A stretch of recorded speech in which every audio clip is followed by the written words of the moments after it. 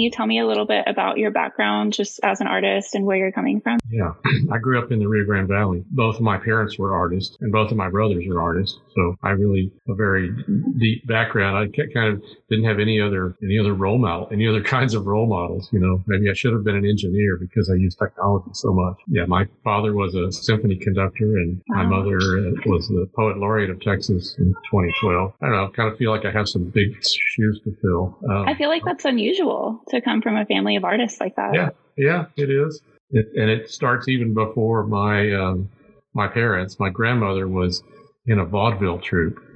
Oh, wow. Yeah, like a family musical troupe, and they went all over during the 20s and 30s, Depression time, entertaining people in the Midwest. Yeah, so that's kind of where it started, I guess. And I went to Trinity University right after high school. I grew up in McAllen, and then went to Trinity here in San Antonio. Originally, my major was journalism, broadcasting, and film because I had done photography and film in high school.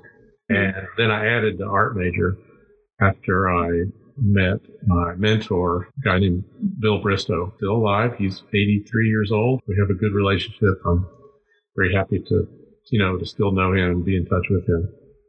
That's great. Trinity has a really great photography program, don't they? Yeah, they do.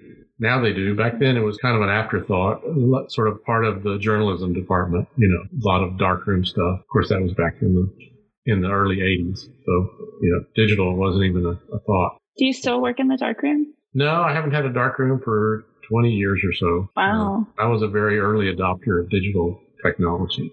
I do like the darkroom. I mean, it's fun, to watch the image come up, and I like all the machines and all the chemicals, but it's really pretty bad for the environment. It's not that repeatable. So you make one print and it's great, and then you make another print and it's different. So at least with digital technology, you have the certainty of all the prints being the same, and you have a lot more control over it. So I think it's an interesting take.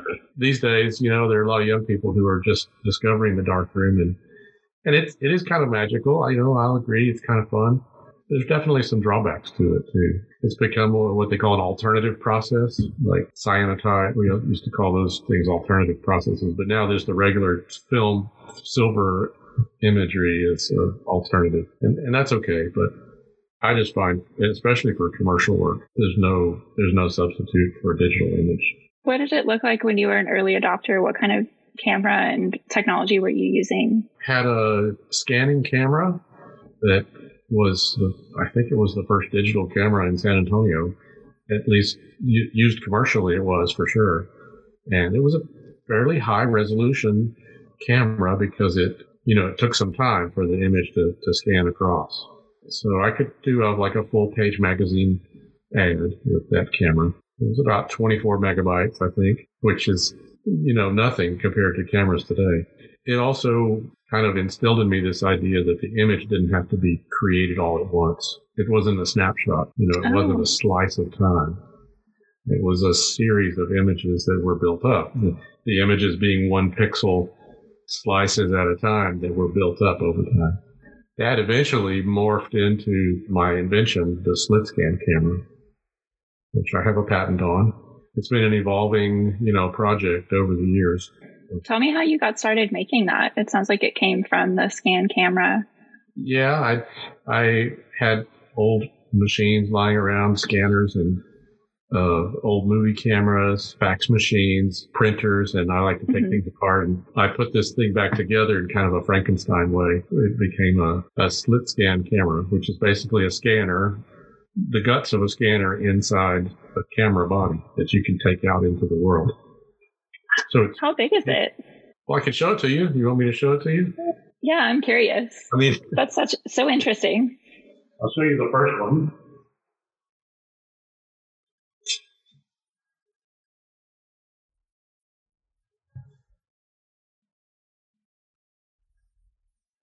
So this is my very first one. Wow. And see, it's an old Bell and Howell movie camera. Mm-hmm. A lens on it and a motor, and the motor spins around. It's rotating on the theoretical nodal point of the lens, so that doesn't change the perspective as you as you move it around. And it has this goofy connection at the bottom, and I had a whole giant suitcase full of the electronics. Did you make all of the electronic elements yourself and kind of figure that out? In the beginning, I just, cobbled together different other machines. And then eventually, yes, I did hire some engineers to help me do it right. This is the latest incarnation of the camera. This one doesn't pivot, it just sits in one spot. The lens shoots its image back onto the sensor, and the sensor is just a line, one single column of pixels, in 3 colors, red, green, and blue. So there's really 3 columns of pixels. Calibration door here, battery monitor, and it hooks up to a computer like a laptop. Still requires the laptop. And so the latest one. What kind of lens is on it? This is a 14 millimeter wide angle. Signal. Yeah. Put any kind of lens on it you want. I did my undergrad for photography, so I'm kind of geeking out right now. Oh, yeah, good. Yeah, you can put any kind of lens on you want. I often do a telephoto lens if I need something a little bit farther away. And I've seen the work that comes out of these cameras with your slit scan photography. You have it on your website. Super unique. You don't see anything like it. It's sort of a time exposure because it takes time to get from one side of the picture to the other. It's not a snapshot or slice of time, but it's pure photography. I mean, I'm not manipulating the image in any way. I'm actually taking away things from a 2-dimensional image, replacing the X dimension or the horizontal dimension with the dimension of time. Okay, that's a really great point. I was looking at some of your previous installations, and you deal with a lot with time. What kind of interests you about that? I really don't know where that interest came from, but perhaps my musical background has something to do with it. A lot of photographers I've found are also musicians.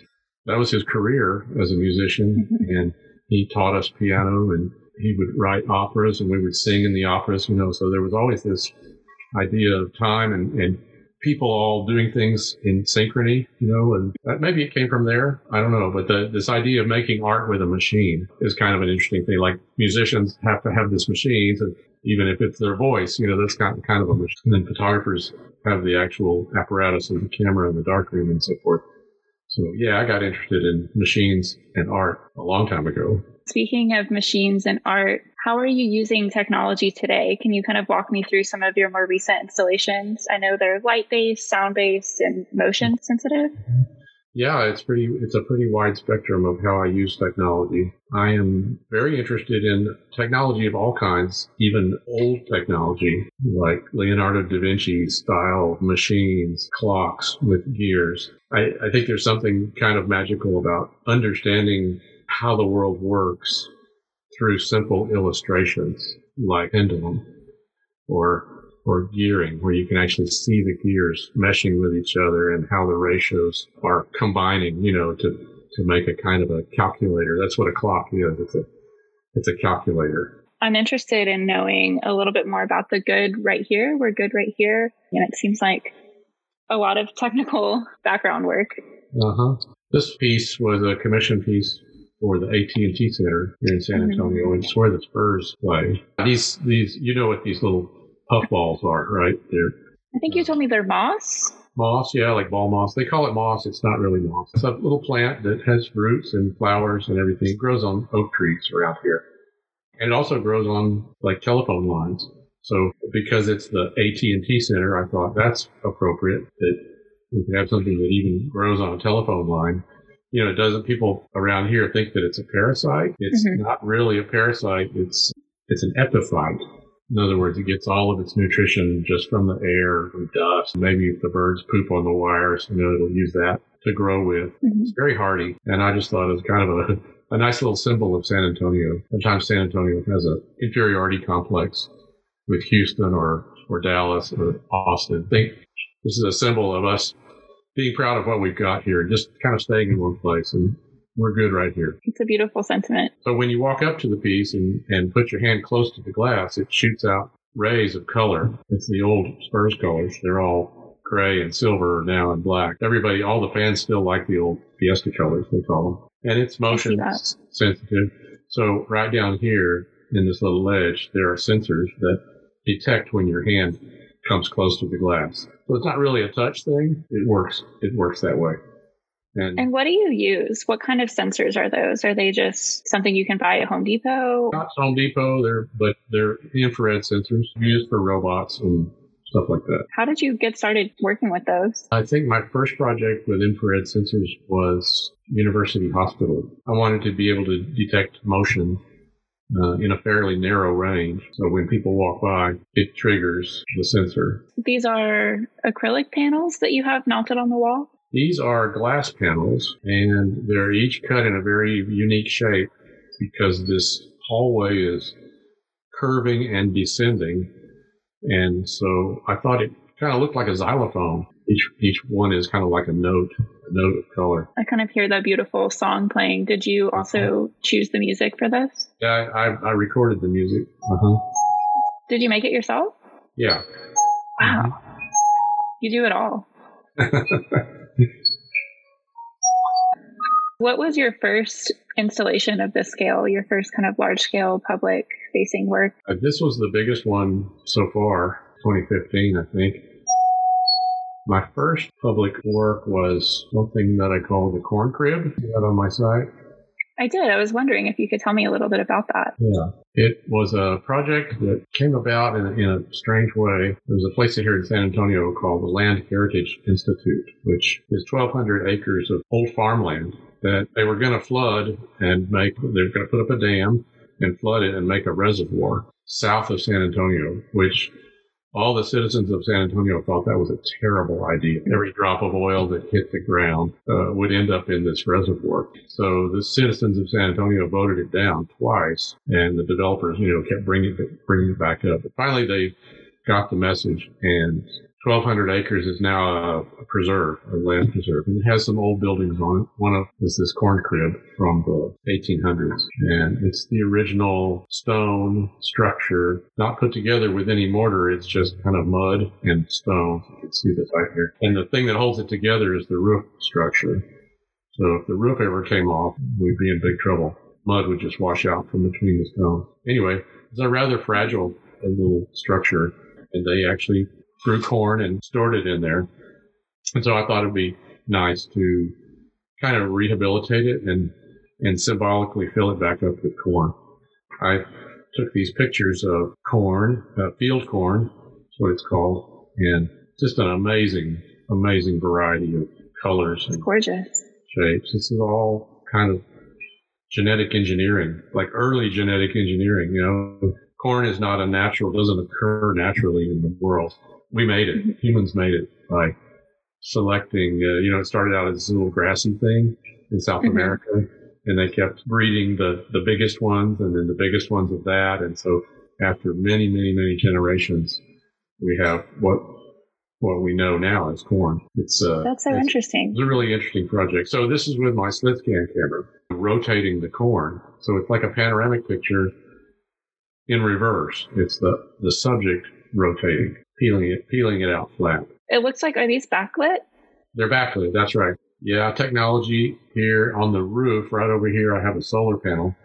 This is completely off the grid. There's no electricity anywhere close to this place. Feeds into a couple of batteries that are under the stairs, and the electricity comes down these support wires too, and it's all low voltage, so you can grab a hold of them and you don't even feel the LED panels. How did you think to use a solar panel? Well, it was kind of the only solution. If I wanted to make a chapel to corn, right? If I wanted to make a chapel and I wanted to have it lit in there, that was pretty much my only option. I just love the way your brain works. I would have never even considered a solar panel in this field. And so it's like, these are like stained glass windows, right? And it's actual sunlight coming through the windows, but it's just been filtered through the solar panel and then in the battery and then coming back out. Yeah, that was a fun project. That was 2009, so that kind of started my public art career. I used to joke with people and say that I was specializing in public art that nobody would ever see because this thing is way out in the country and you have to go by appointment, and there's a lock on the door. Is it still there? It's still there, yeah, still there. Over 10 years later. Rehabbed it a little bit. I go every year and sweep it out. Transparencies have lasted longer than I thought. What's next for you? I think you showed me an installation you're working on that's involved with a clock, maybe at a university. Am I remembering that Yeah, that's correctly? right. And this is the clock in Nebraska. It's more like a regular clock in that these are the minutes and these are the hours, and the seconds kind of sweep around, the green ones. That's like a full minute, and then they turn yellow in the next minute. Attached to a science building at Wayne State College in Wayne, Nebraska. See, this is like the second hand. It's just approaching. Oh, I see. What do you use to keep the clock connected to time? How does it know what time it is? It's connected to an internet connection, so it's always going out every day to the server and correcting itself. It knows what time it is, or if you ever unplug it and plug it back in and go to the server, check and see what time it is. And with the lights, are they just LEDs that you've programmed? It's a special board that I created. It's a hexagonal board, and so they fit together. So there's one board in here, there's 3 in this one, and there's like 9 in this one. So they kind of nest together. I'd love to see the back of it. It's just a jumble of wires back there. I'll show you some of the robots that pick up the chips and stick them in place, and then they run the whole thing through an oven. Oh my gosh. Pretty cool. They do this in San Marcos. Do you use local fabricators for most of your work? Whenever I can, yeah, whenever I can. I buy some parts, some from China, some from the U.S., but if I have to do anything custom, I try to make it here. I either make it myself. I have a CNC machine, and I can actually use that to make circuit boards. This one actually needed a lot of boards, number one, so I didn't want to do them all myself. And the precision required to create this board was more than I could handle. How did you learn about circuit boards? They don't teach you that in art school. No. And especially in the 80s. In YouTube University, that's pretty much you just have to jump in and do it, unless you get an electrical engineering degree. And if you do that, you're probably not going to be an artist. A lot of artists, work in teams these days too. They'll have an electrical engineer on their team. You can get boards created. Once you design it, you can have it created, and it's ready in an incredibly short amount of time. You can do lots of prototyping. That is something that has changed over the years. I cut the structure of how the tubes were going to attach to the metal. This is what the circuit boards look like. Each one of these little things is the LED. So, I don't know, it's got 30 LEDs on each one. And they kind of nest together. So the second hands is just one, and like I said, the minute hands are 3 of them. And what are these? These are just little LED lights? These are LEDs. And a place to plug in the different connections between the boards. This is the back of the thing in the factory. And I like this because it's like a pinhole camera. So this is kind of an image of the outside that's being projected in a crazy sort of way. Pick and place. That's what it's called. This is so cool. It's going and grabbing the chips. And it just pops them into the board. Sticks them on the board just with kind of like with paste, solder paste. And then this whole board runs through an oven. So the chips are just like sitting there on paste. You could go and smush them around if you wanted to. The solder paste then actually solders them onto the board with high heat. And do the chips dictate the colors when they light up? The chips have 3 colors in them, red, green, and blue. You use a little driver board to direct the current to whichever color you want to show up. So all the boards are capable of 16 million colors. I don't want to take up too much more of your time. I know you have a lot going on. I do have one more question. Sure. Have there been any challenges or unexpected surprises or anything really fun that you've encountered in all of your years of making really interesting artwork? That's a pretty big question. I know. Challenges for sure. Learning what your limits are, learning what kind of job you want to take on for your whatever manufacturing capabilities that I have. Letting other people do some of the work, that was a big lesson that I learned. Not trying to do everything myself. Yeah, and I'm still learning that. I still love doing prototypes and things like that. So I try to get all my fun in the prototypes and then hand it over to somebody else. I don't know. It seems like you really have an idea and do all of the groundwork to figure out how to make it possible. Yeah, well, I love that. I mean, that's true. I could never have made these circuit boards as efficiently as they did. Are there any other questions? Is there anything you thought I'd ask that I didn't? Well, I'd like to show you the other big clock that I did. Yeah, please. At Charles Schwab in Austin. It's just huge. It's just, talk about coming up to your limits. We had to, this gear is so big, we had to glue this together in place on the floor down here. So we couldn't get it through the door. We didn't have a door big enough. Yeah, I wanted to do something that was completely mechanical. And I even like it without the lights. They wanted something with lights. So I put LEDs in. People can walk up the stairs and wind it right here. And that winds this weight and it pulls it up. So again, it's kind of old fashioned technology, but spread out on the wall so that you can see all of the. And so it moves, it rotates? Yeah, it tells time. And how did you fabricate each of these? Were they just CNC? The gears are all cut out of, and I had that done in Austin. Again, I made the prototype. I made a half-size version of this and put it up in my studio here. And then we did the full-size one in Austin. Okay. And this chain, is it just like a metal chain or is it anything special? It's a regular chain. It's showing some wear right now, so I may have to go, replace it. I wish there's a lot of things I wish I had done differently. Now that it's done, I've been working on it for a while. It required a lot of maintenance going forward, and I even changed a few things design-wise as we went along. This is the kind of the heart of it, the beating heart of the clock, and pendulum swings back and forth. So there's a lot of mechanical stuff going on right here. I learned a lot, and I wish I had done some things differently, but it's fine. What would you change? Well, just some technical things. Basically, making something this big, you have to account for the fact that you're stopping and starting this thing every second. Yeah. And that's a lot of weight to be moving around. And so you get some real impact when you stop and start the gear every time. On a small, like a wristwatch or, a desk clock, mechanical clock, you don't notice those things because the mass is so small. When you get up to this scale, things change, and you need some other dampening mechanisms, to help you take care of that. There's another piece, a companion piece to this right here. When people walk by, they're photographed by a slit scan camera, or as they wind the clock, they're photographed. So now we're looking from the clock down to the screen, and as people walk by, there's a little camera right here that photographs them and displays a slit scan image of them on the screen. And it's temporary. It's not saved. So it's constantly changing.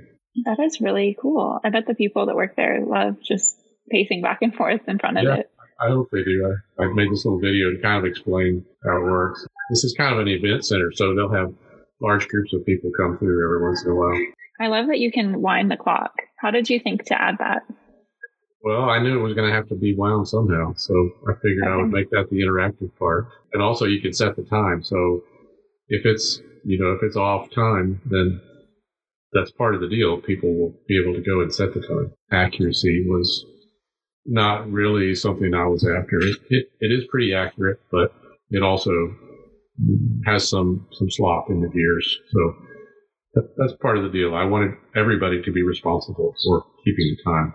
It's so interesting how your work just continues to refer back to time and photography, and how photography is also related to time. They're just such an interconnected concept. I love that you tie them together so beautifully. Thank you. It comes naturally. I don't really think about, I'm going to do a piece about time now. It doesn't. I just do what I like, and then I all of a sudden realize that it's having to do with other subjects that I've been interested in for years. I feel like we all have a thing we always refer back to. Yeah. With art, you come back to a common theme in your work and you don't even realize when it's happening sometimes. My mom used to, on a rainy day or something, she'd have this drawer. We called it the Make It drawer. And she would just throw a bunch of old stuff in there that, old eyeglasses and marbles and, jars and broken clocks and things like that. And I remember going in there and taking a broken clock and opening it up, fiddling with it a little bit, putting it back together. It actually worked. Wow. maybe it was at that point that I said, hey, I've got some ability here to figure out how things work. And that's probably where it all started, frankly. That was even before I was a photographer. That's such a great story. Maybe I'll call this episode Anson Seal, Master of Time. Thank you so much. I really appreciate you sharing your work with me and telling me just about how you make all of these installations. You're welcome, Allison. Thanks for asking.